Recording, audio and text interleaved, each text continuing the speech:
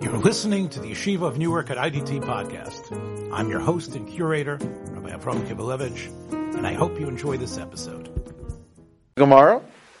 I'm going to read to you the Gemara, and again, try to bear with me in understanding that there's so many great things that are hidden within this Gemara if we just go further than the surface.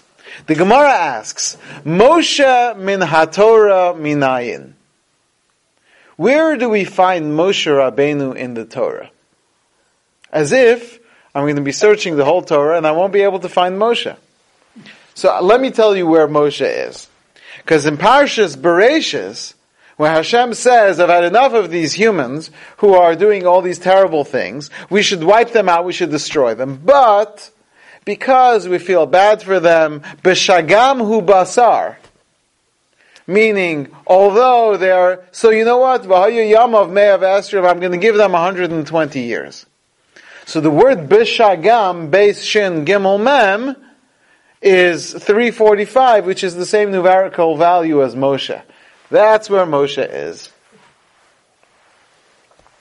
Now, Rashi tries to explain this Gemara somewhat, and he says that the question of where is Moshe is more of where can we find a prophetic allusion of Moshe's coming before Moshe actually comes. And since it says, B'shagam hu basar, and it'll be 120 years, we know Moshe lived to 120, so it's a remez that Moshe Rabbeinu is going to be. But why are we looking for Moshe Rabbeinu to appear earlier in the Torah?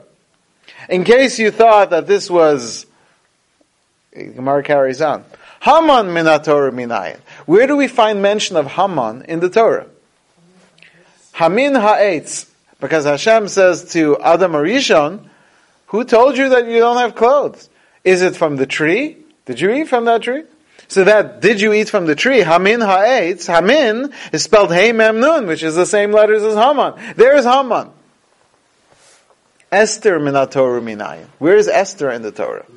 Vanochi as haster astir, I will hide my face. Astir is Esther. Mordechai min haTorah minayin, this is probably the hardest one. Where is Mordechai written in the Torah?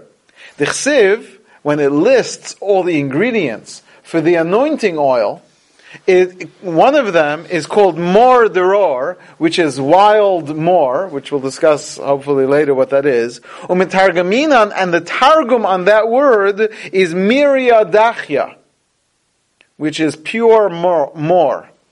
But miryadachya is Mordechai. It does sound like Purim Torah, doesn't it? From a simple reading. Maybe it sounds like that. But the Maharsha, the primary commentary on the Agadaic teachings of the Gemara, tries to give an explanation within the realm of Remez for what this Gemara. He explains like this. There are 4 people who seem to be misnamed. You may have been bothered by who put together Moshe with Mordechai and Esther and Haman. One person from the Torah, 3 people from the Megillah. He says, because these are 4 people who are referred to in Tanakh by the wrong name. Moshe had many Jewish names, including beautiful names like Tovia and Avigdor. These are names by which Moshe is referred to in other places. And yet, we name him Moshe, seemingly some Egyptian name, given to him by the Egyptian princess. And throughout the Torah, Hashem refers to him as Moshe. Hashem never refers to him by his nice Jewish names. This is especially important considering that one of the merits of the Jewish people was that they maintained their Jewish names, and here we have the Torah itself is favoring the name given to him by an Egyptian. Haman appears in the Megillah, earlier in the Megillah, under the name Memuchan, according to the opinion that Memuchan is Haman. And yet, as soon as we don't even introduce him and we just switch his name to Haman, wouldn't it be easier for us if we would keep the same identities throughout and refer to him as Memuchan?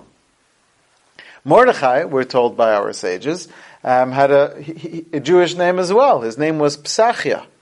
Psachia is a very nice Jewish name. Mordechai seems to be a Persian name.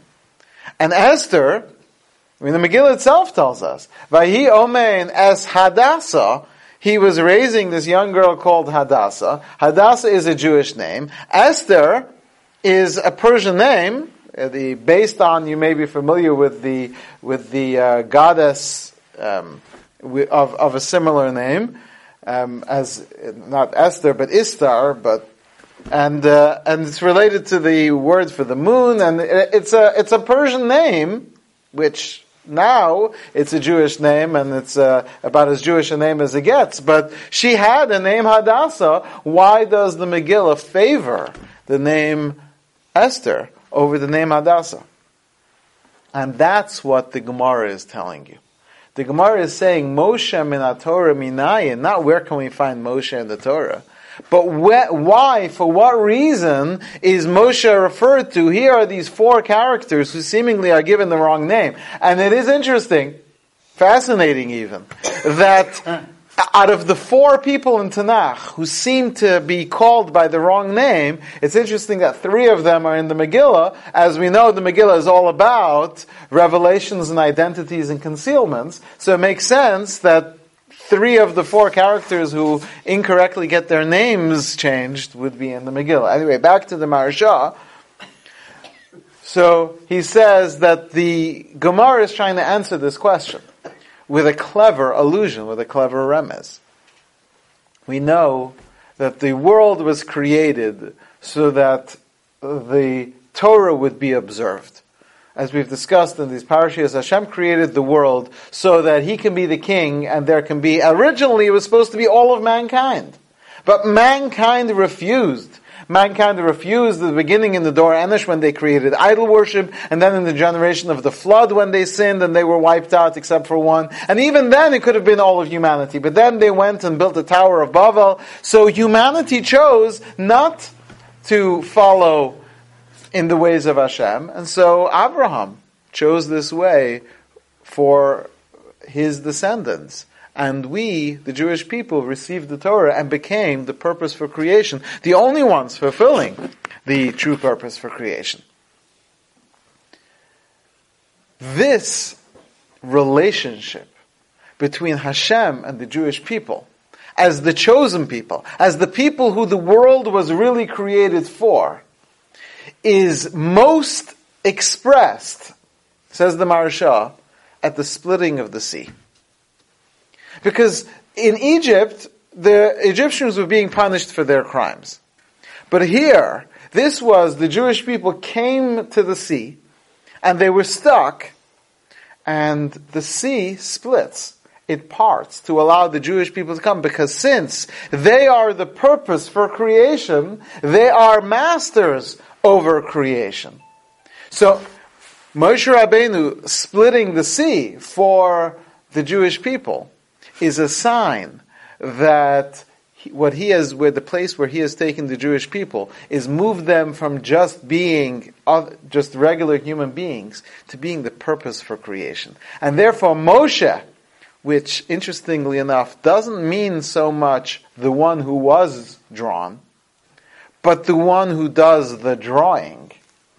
So she prophetically herself misnames him, as it's almost like she's naming him the deliverer, but the deliverer through water. And that's why this name is the one that stays, because this name represents Moshe Rabbeinu elevating the Jewish people above creation. So while Tuvia and Avigdor and the other names might have been private names, but Moshe Rabbeinu was bigger than just his private name. Moshe Rabbeinu transcended that and became the one who delivers the Jewish people, min hamayim mishisihu, and that's what Moshe means. And he says that Haman had a name, Memuchan. That was his name given to him. But Haman was so much more than that. Haman alludes to the fact that he represented the serpent, that he was the Amalekite the branch of Esav, which chose to come out and fight against the Jewish people, the people who are so wicked that they represent all evil, as if they are the continuation of the source of evil, the serpent within the Garden of Eden. So we prefer his name Haman, which may have been a secondary name given to him, or a Persian name given to him, because that alludes to more the essence of what he represented, rather than just the name given to him by his parents at birth.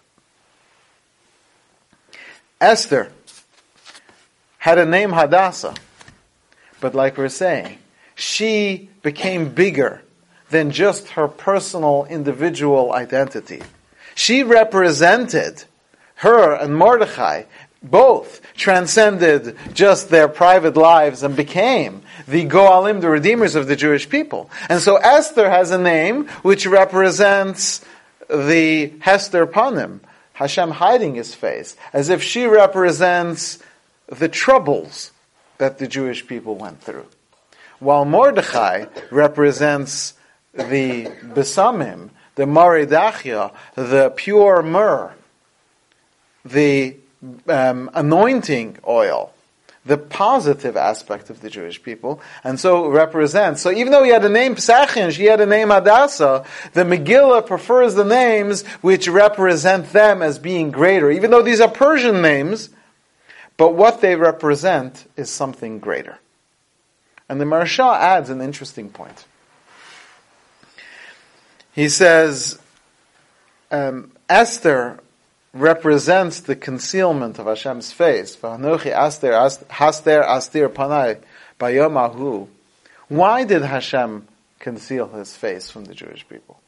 Because they turned away from Hashem. What incident represents the turning away from Hashem? Participating in the feast. Right.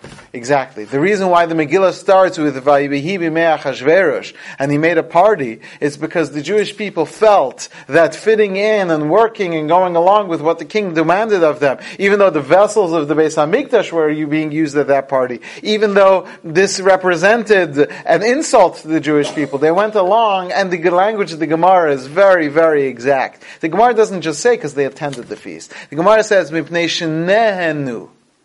They enjoyed it. They benefited. They took pleasure. They had a good time at the feast, which represented the fact that the Beis HaMikdash was not being built, the downfall of the Jewish people. But we know Mordechai didn't attend the feast. Even if he attended only as a worker there, and he tried to control the situation, whatever the different midrashim, but certainly he did not benefit from the feast. He tried to convince the Jewish people not to go, and those people who followed him, Mordechai is the Besamim Rosh, Mordoror, the head of the Besamim, the head of the people who thought better, the people who did not benefit from the party of Achashverosh and Haman. And the Maharsha adds this, also he represented those people who many years before did not bow down to the idol of the Nebuchadnezzar, which was a previous sin that the Jewish people were being held accountable for.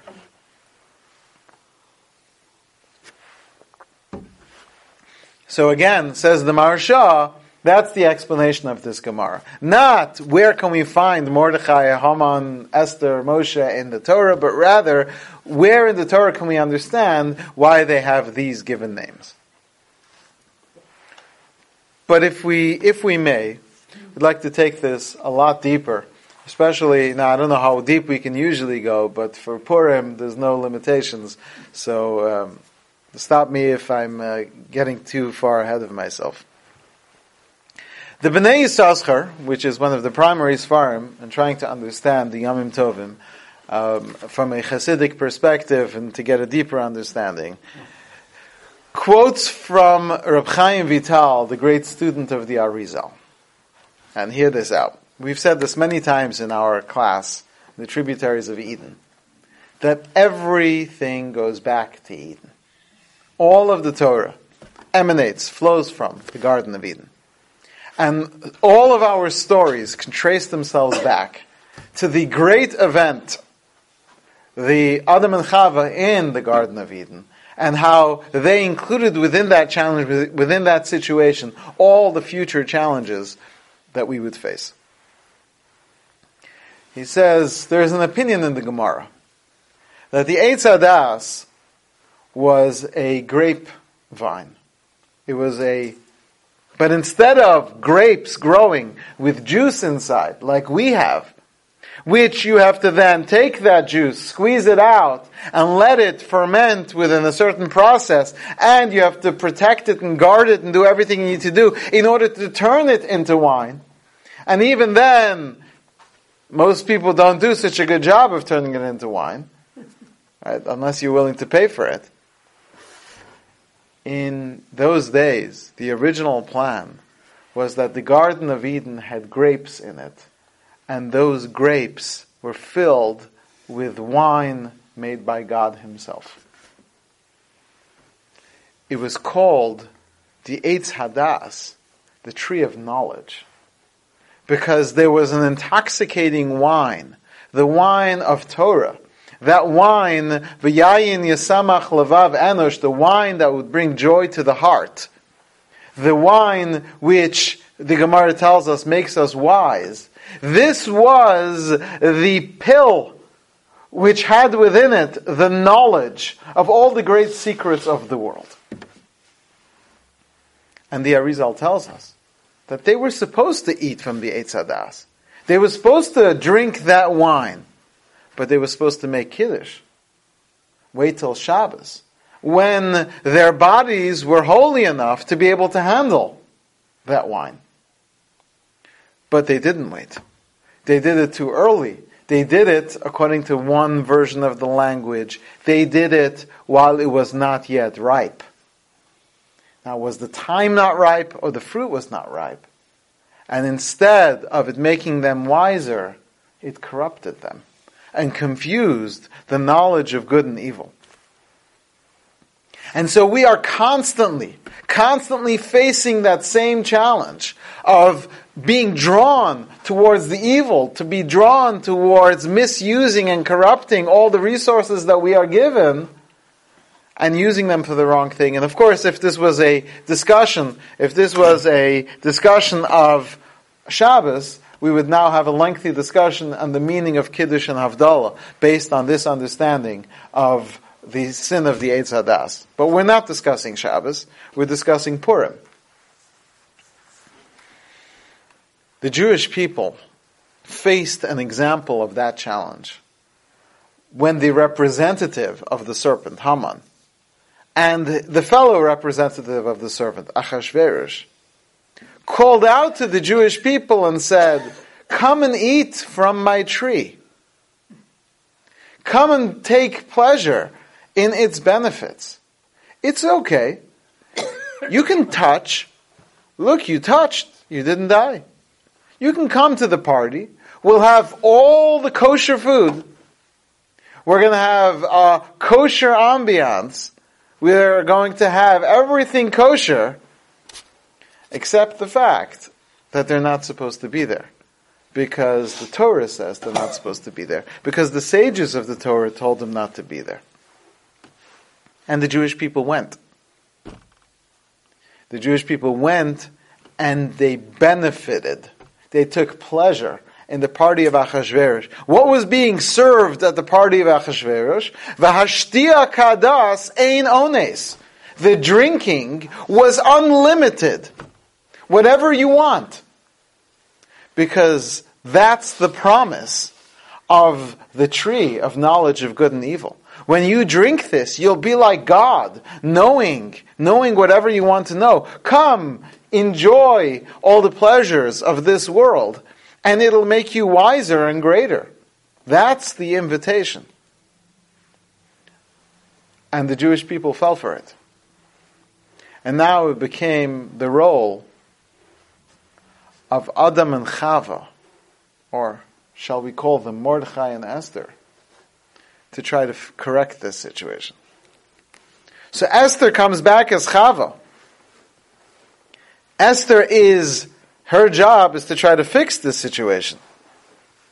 So Mordechai says to her, you need to go before the king. She says, go before the king, have a discussion with the king. Isn't that me, once again, trying to debate the serpent? Because that's what goes wrong. If when the serpent shows up and says, hey, how are you doing? How's things in the garden? Chava would have said, I'm sorry, I'm busy, could you come back another time? We would have a different tale of history.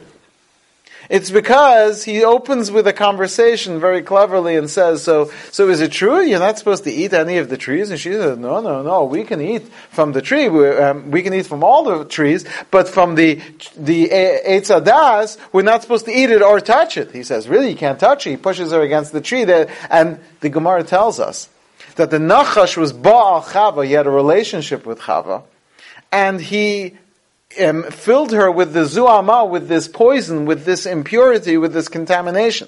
And as most commentaries learn, it means that because he intellectually entered her mind, he took his corrupted thought process and put it into her mind. Now when she eats, that's what fills her, and she is poisoned. It's only when the Jews stand by Har Sinai, and that zu'ama is removed from them by standing at the tree, at the mountain.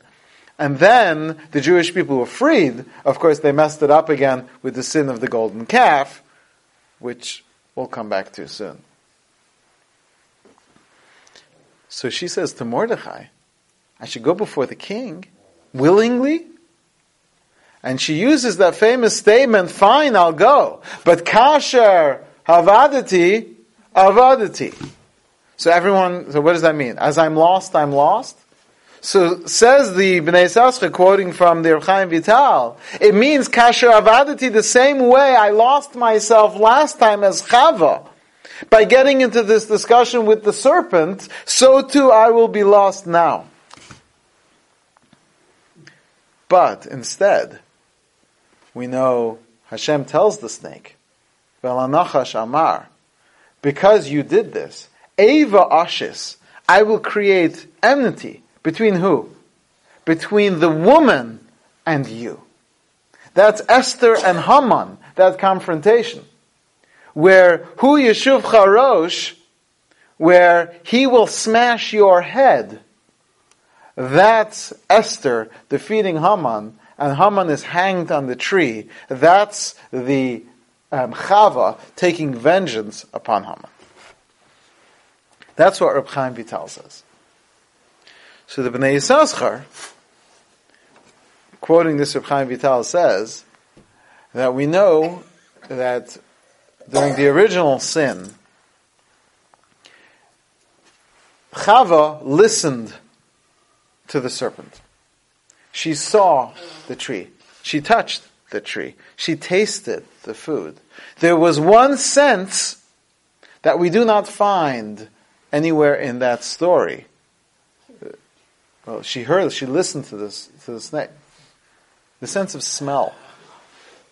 It doesn't say in the Torah that she smelled the tree and the waft overwhelmed her. The sense of smell was not used in the original sin. And that's why our sense of smell was never corrupted in that way. And that's why the sense of smell actually connects more to your neshama than it does to the guf.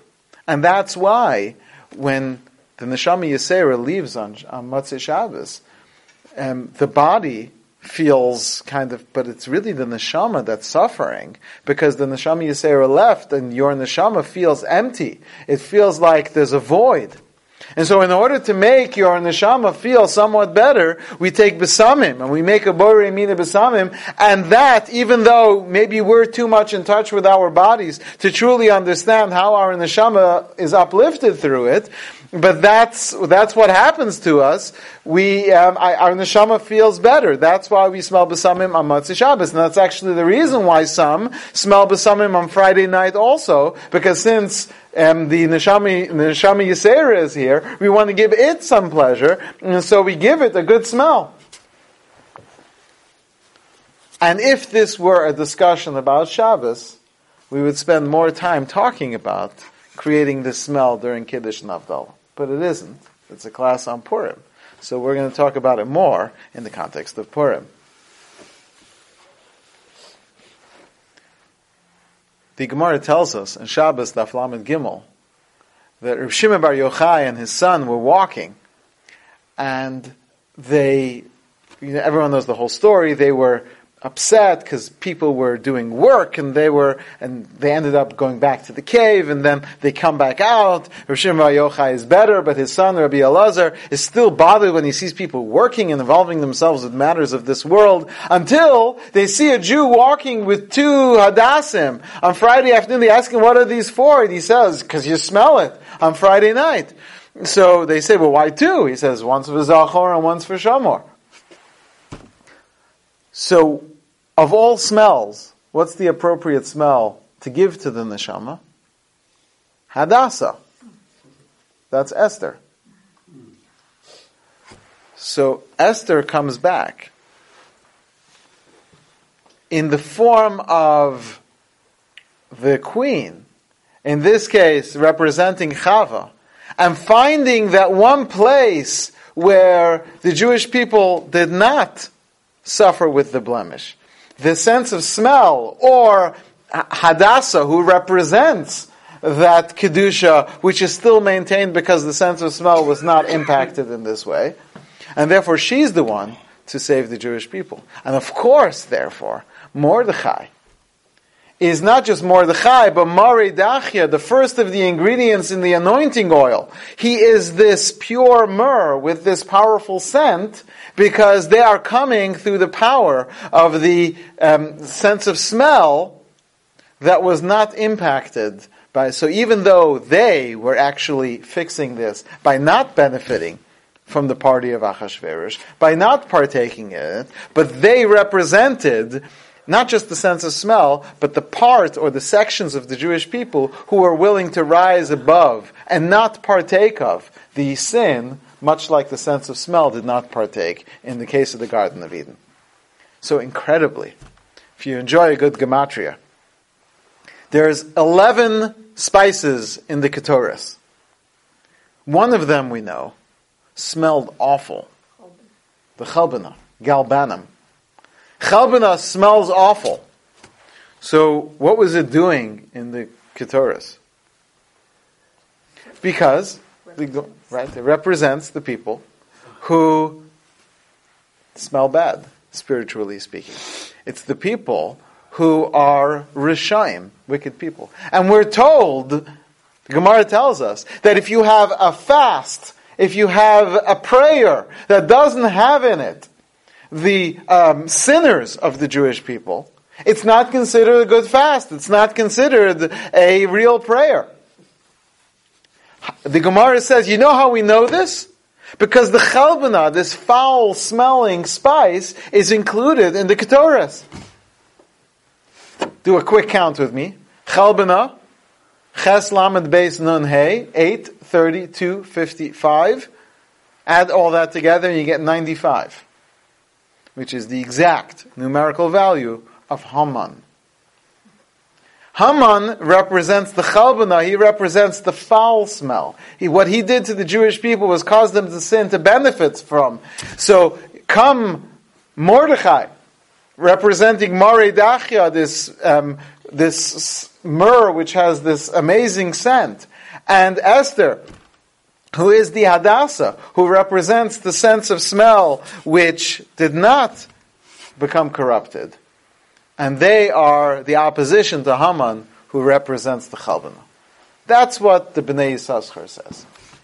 But isn't the Chalbana, when we talk about it representing something, it represents the Jews who are sinners? Right. So I think in this case what he means is he represents those people who are influenced by Haman. Meaning Haman got the Jews to bow to him, he got the Jews to benefit from the party. They've become more like the Chalbana. And it's interesting that on Sukkot, even though this is not a class on Sukkot, it's a class on Purim, but for Purim you can tie everything together and just call it Purim Torah. So on Sukkot we know that the Lulav represents the Jews with Torah and no mitzvahs, the Esrog represents the Jews with Torah and mitzvahs, the Aravas represent the people without either, but the Hadas represents the Jews with mitzvos, but no Torah, because they have that great smell. The Hadas, because the smell represents the doing of mitzvos. And so those who would be without that would be more like the Arava represented by the Chalbana. But if I may, I'd like to take this a little bit deeper. The Tiferes Shlomo of Radomsk says that Purim always falls during Parshas Ki Sisa, which is really next week's Parsha. But in order that we don't miss it, we actually read Ki Sisa for Parshas Shkalim, which comes before Adar. And the opening line that Hashem uses to tell Moshe to count the Jewish people is Ki Sisa es Rosh, you will lift up the heads of the Jewish people. What does that mean? So the Tiferes Shlomo says an amazing, amazing explanation. It is the job, it is the role, it is the responsibility of the leaders of the Jewish people to bear the burden of the sins of the Jewish people of their generation. If the Jewish people sin, it is the fault, it is the responsibility of the leaders.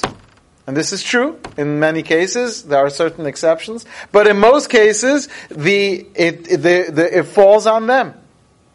And therefore, because they bear that responsibility, they are also represent the responsibility to defend and look out for the good of the people of their generation. There is no leader in the history of the Jewish people who did this more than Moshe Rabbeinu. He did this when Hashem says to him, let me erase these people, I'll rebuild from you. He says, don't just kill me. Erase me. Wipe me out. Who else do we use that word mecheni or macho? Like we do by Amalek. Macho timcha. Moshe says, if you are going to destroy these people, erase me like you would an Amalekite. Take me out of the book. That sense of Mesiras Nefesh, of the giving of himself for the sake of the Jewish people, that is what Moshe Rabbeinu represents. That's a true leader of the Jewish people. Not, what can I tell the people to do? What can I do for these people? And you look at the whole Torah is like that. Every step of the way, Moshe Rabbeinu, maybe a few times he throws up his hands in frustration, and even there the commentaries explain why in those cases. But in most other cases, Moshe Rabbeinu is giving everything of himself for the people, without complaint. At one point he says, I don't understand what these people want. I haven't taken anything from anyone. I never asked anyone for anything. Like, what are these people's problems? And he still represented them and defended them every step of the way, even when they were coming out against him, against Moshe himself.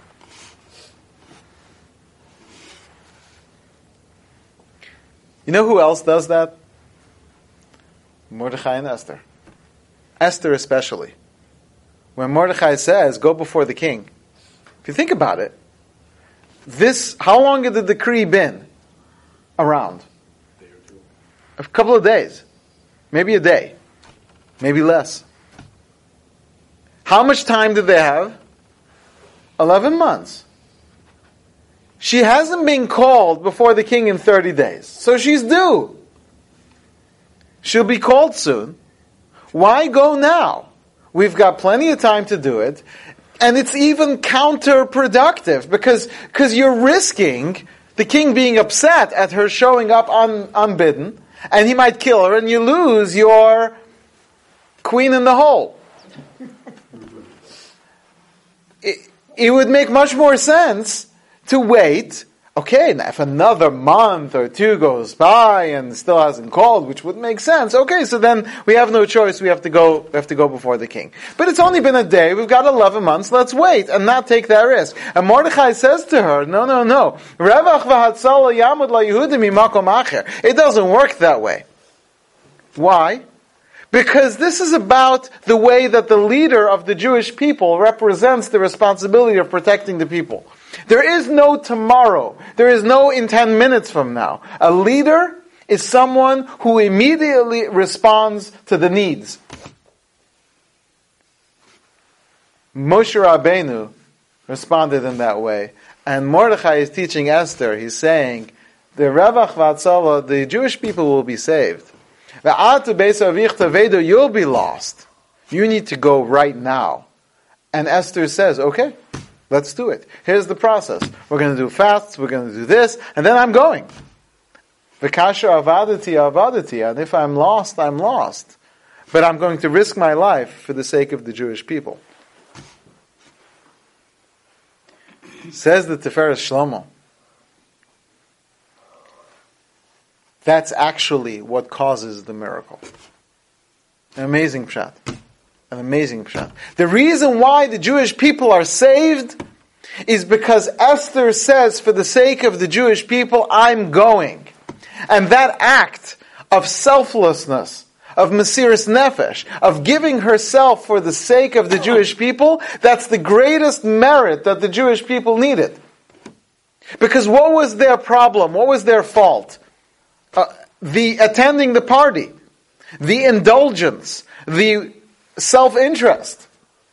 What it needed was this act of a sacrifice that was not just when the miracle occurred, but that's actually what brings and causes the miracle to happen. Which is the exact opposite of the approach of Haman. Haman comes out of that party at the top of the world. The top of the world. Second from the top of the world. He was invited to a private banquet, to a private party with Esther and Achashverosh, the king and queen of the world. 127 provinces. He walks out, and Mordechai, who won't bow to him, is sitting there. And Mordechai's presence mocks him. So we've all had such an experience. There's that person who bothers you and irks you and irritates you. But for people like Haman, he comes home. This is in the Megillah. This isn't Midrash. He comes home and he says, I have this and I have that. And I have this and I have that. And I was the only one invited to a private party between the king and the queen. And then he says one of the most incredible things in the whole world. V'chol zeh einenu shove li. All this is worth nothing to me. Not, you know what, I still have a problem.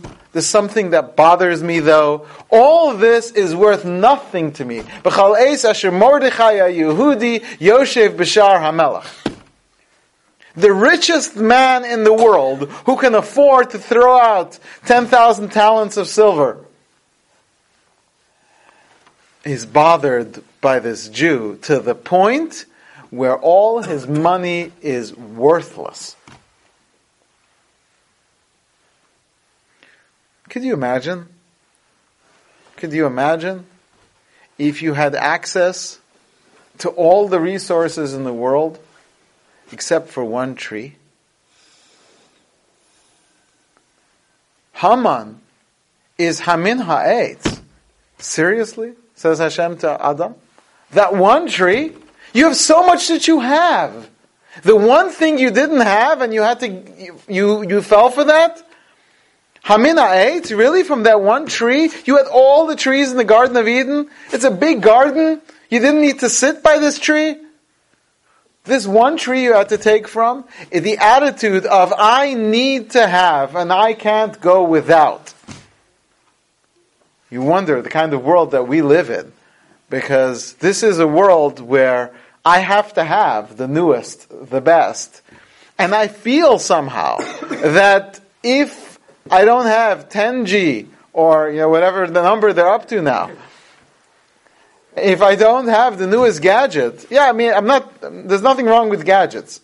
Gadgets are nice. I'm talking more about the attitude of I have to have, otherwise I'm missing. My life is worth nothing. If my neighbor got the new iPhone before I did, there's a problem with that. That's Hamin Ha'etz. That's V'chol zeh einenu shove li. I don't have what the other person has, and therefore what I have is worthless to me. selflessness is the salvation for ourselves, for our families, for our communities, for the Jewish people, and for the world. And selfishness and the indulgences without control and limitation is the destruction of ourselves, of our families, of our communities, of the Jewish people, and of the world. And in a certain sense, that's what the story is about. And the Suda of Achashverosh representing on one end the need to be at the party, the need to enjoy all the pleasures of the world, and the fasting and the Mesiras Nefesh of Esther.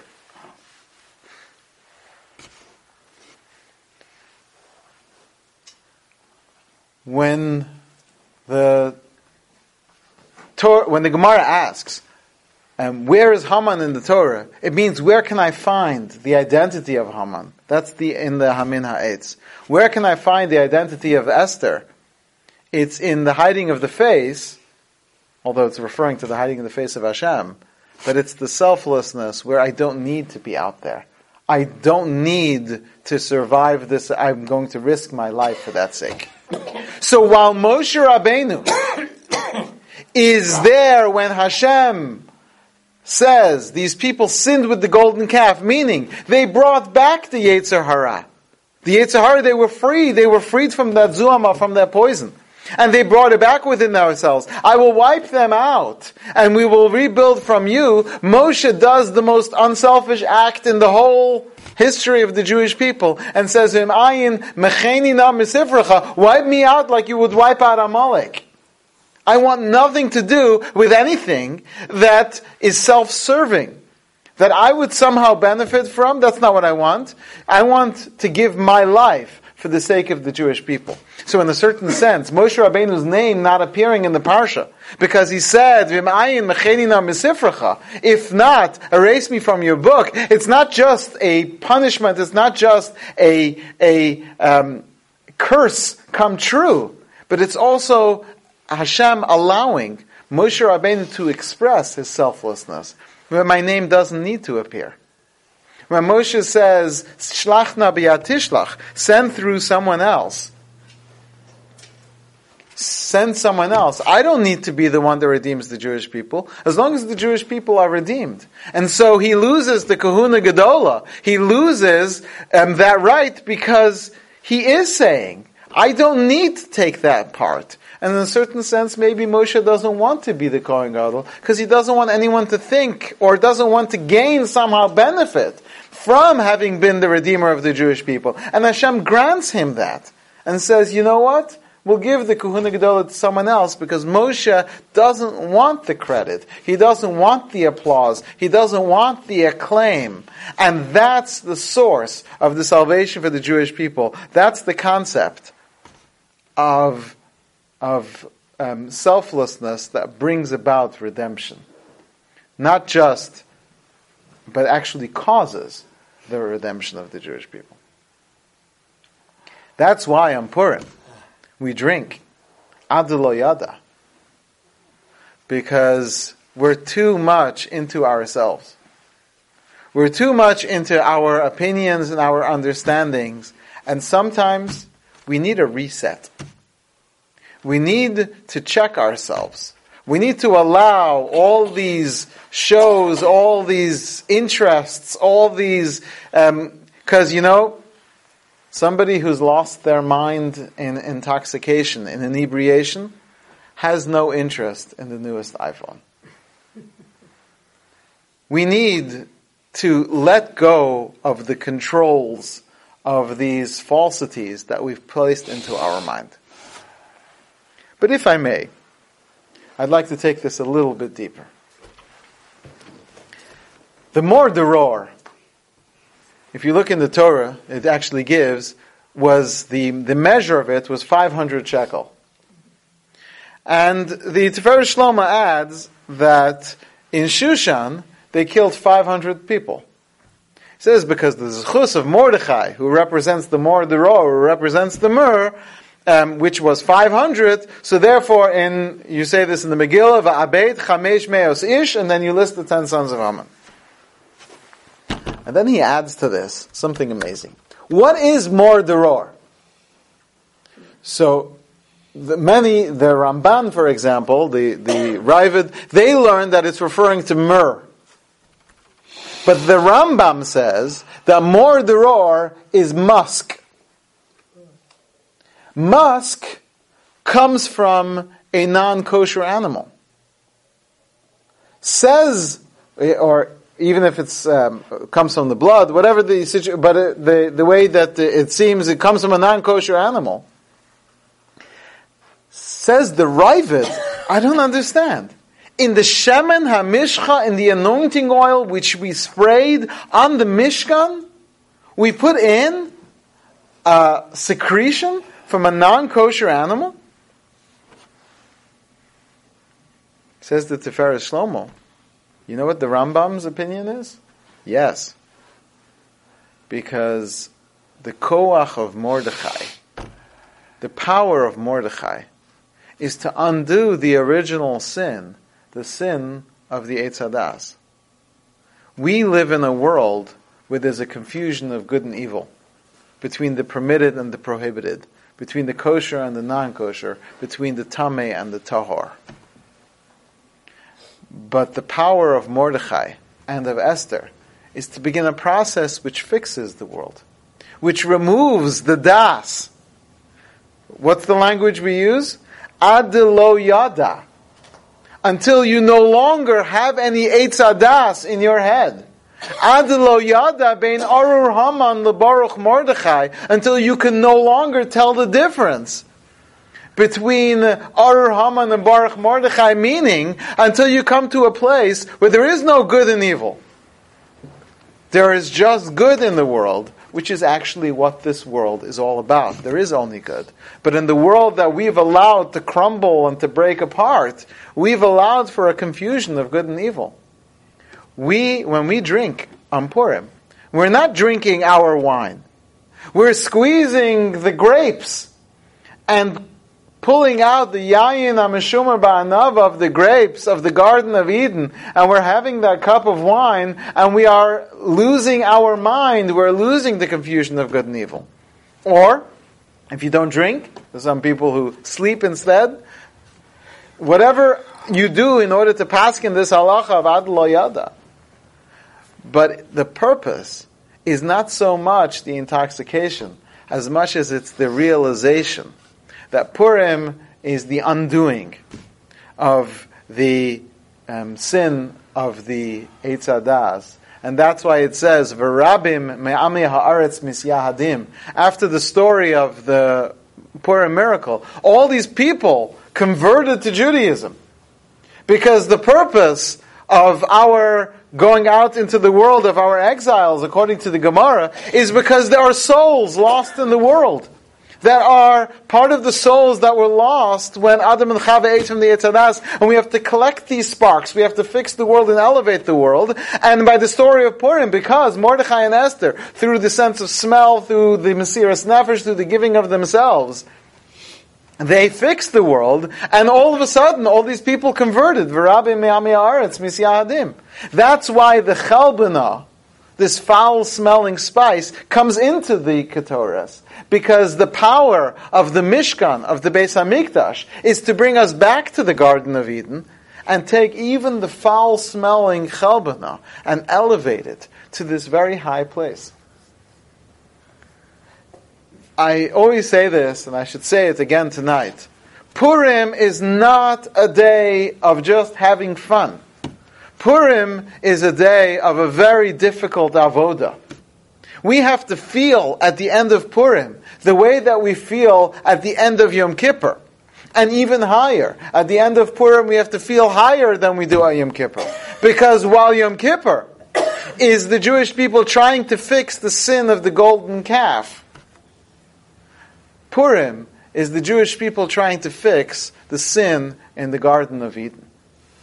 May we merit that through the performance of the mitzvahs, through our proper intentions, and through our learning the lessons of Mordechai and Esther, through becoming less selfish and more looking out for the sake of others and for the sake of the Jewish people, may we merit to have an elevated Purim, a Purim that lifts us up beyond our confusions, beyond our corruptions, and may we merit to once again return to the Garden of Eden in a world fixed in every sense of that word.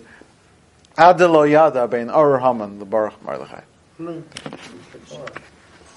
Thanks for joining us for another episode from the Yeshiva of Newark at IDT Podcast. Be sure to subscribe on your favorite podcast app so you don't miss a single episode.